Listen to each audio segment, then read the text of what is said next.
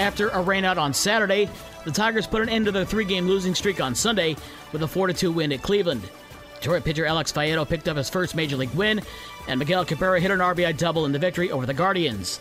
The Tigers' road trip continues tonight at Minnesota at 7:40, a 7:20 pregame show on News Talk Sports 94.9 WSJM and Super Hits 103.7 Cozy FM.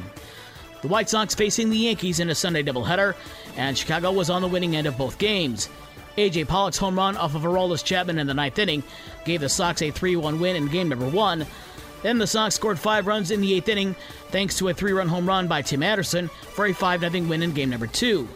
The White Sox have tonight off before hosting Boston on Tuesday night. And the Cubs made it a winning Sunday for everybody after Patrick Wisdom and Frank Schwindel hit back-to-back home runs in the 8th inning as the Cubs beat Arizona 5-4. The Cubs travel to Cincinnati tonight for a 6:40 game against the Reds. 3 games in the NHL Stanley Cup playoffs on Sunday. Tampa Bay beat Florida 5-1 to take a 3-0 series lead over the President Trophy winners. Game 4 is tonight. The New York Rangers beat the Carolina Hurricanes 3-1. The Hurricanes still lead the series 2-1, and Edmonton beat Calgary 4-1. The Oilers now lead the Battle of Alberta 2-1. One more game tonight.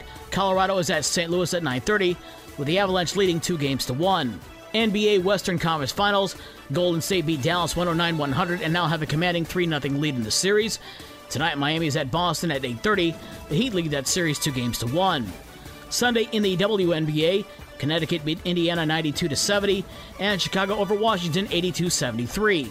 Justin Thomas wins the PGA Championship for the second time in 5 years, as he rallied from 7 shots back to win the second major of the year with a 5-under 275. Of course, this week, the KitchenAid Senior PGA Championship will take place at Harbor Shores. The first round of the tournament will take place on Thursday morning around 7:30. We're also less than a week away from the Indianapolis 500, and Scott Dixon won the pole for the race on Sunday, and his qualifying run of 234.046 miles an hour was the fastest in the history of the race. Dixon has the pole position for a 5th time. Midwest League Baseball, Wisconsin beat South Bend 7-6. West Michigan over Fort Wayne 8-0, and Great Lakes over Lansing 8-3. And we've got more than a few high school baseball, softball, and girls soccer games coming up tonight as the regular season starts to wind down. The full schedule of the area games coming up is on the podcast page on this station's website. With your morning sports for Monday, May 23rd, I'm Dave Wolf.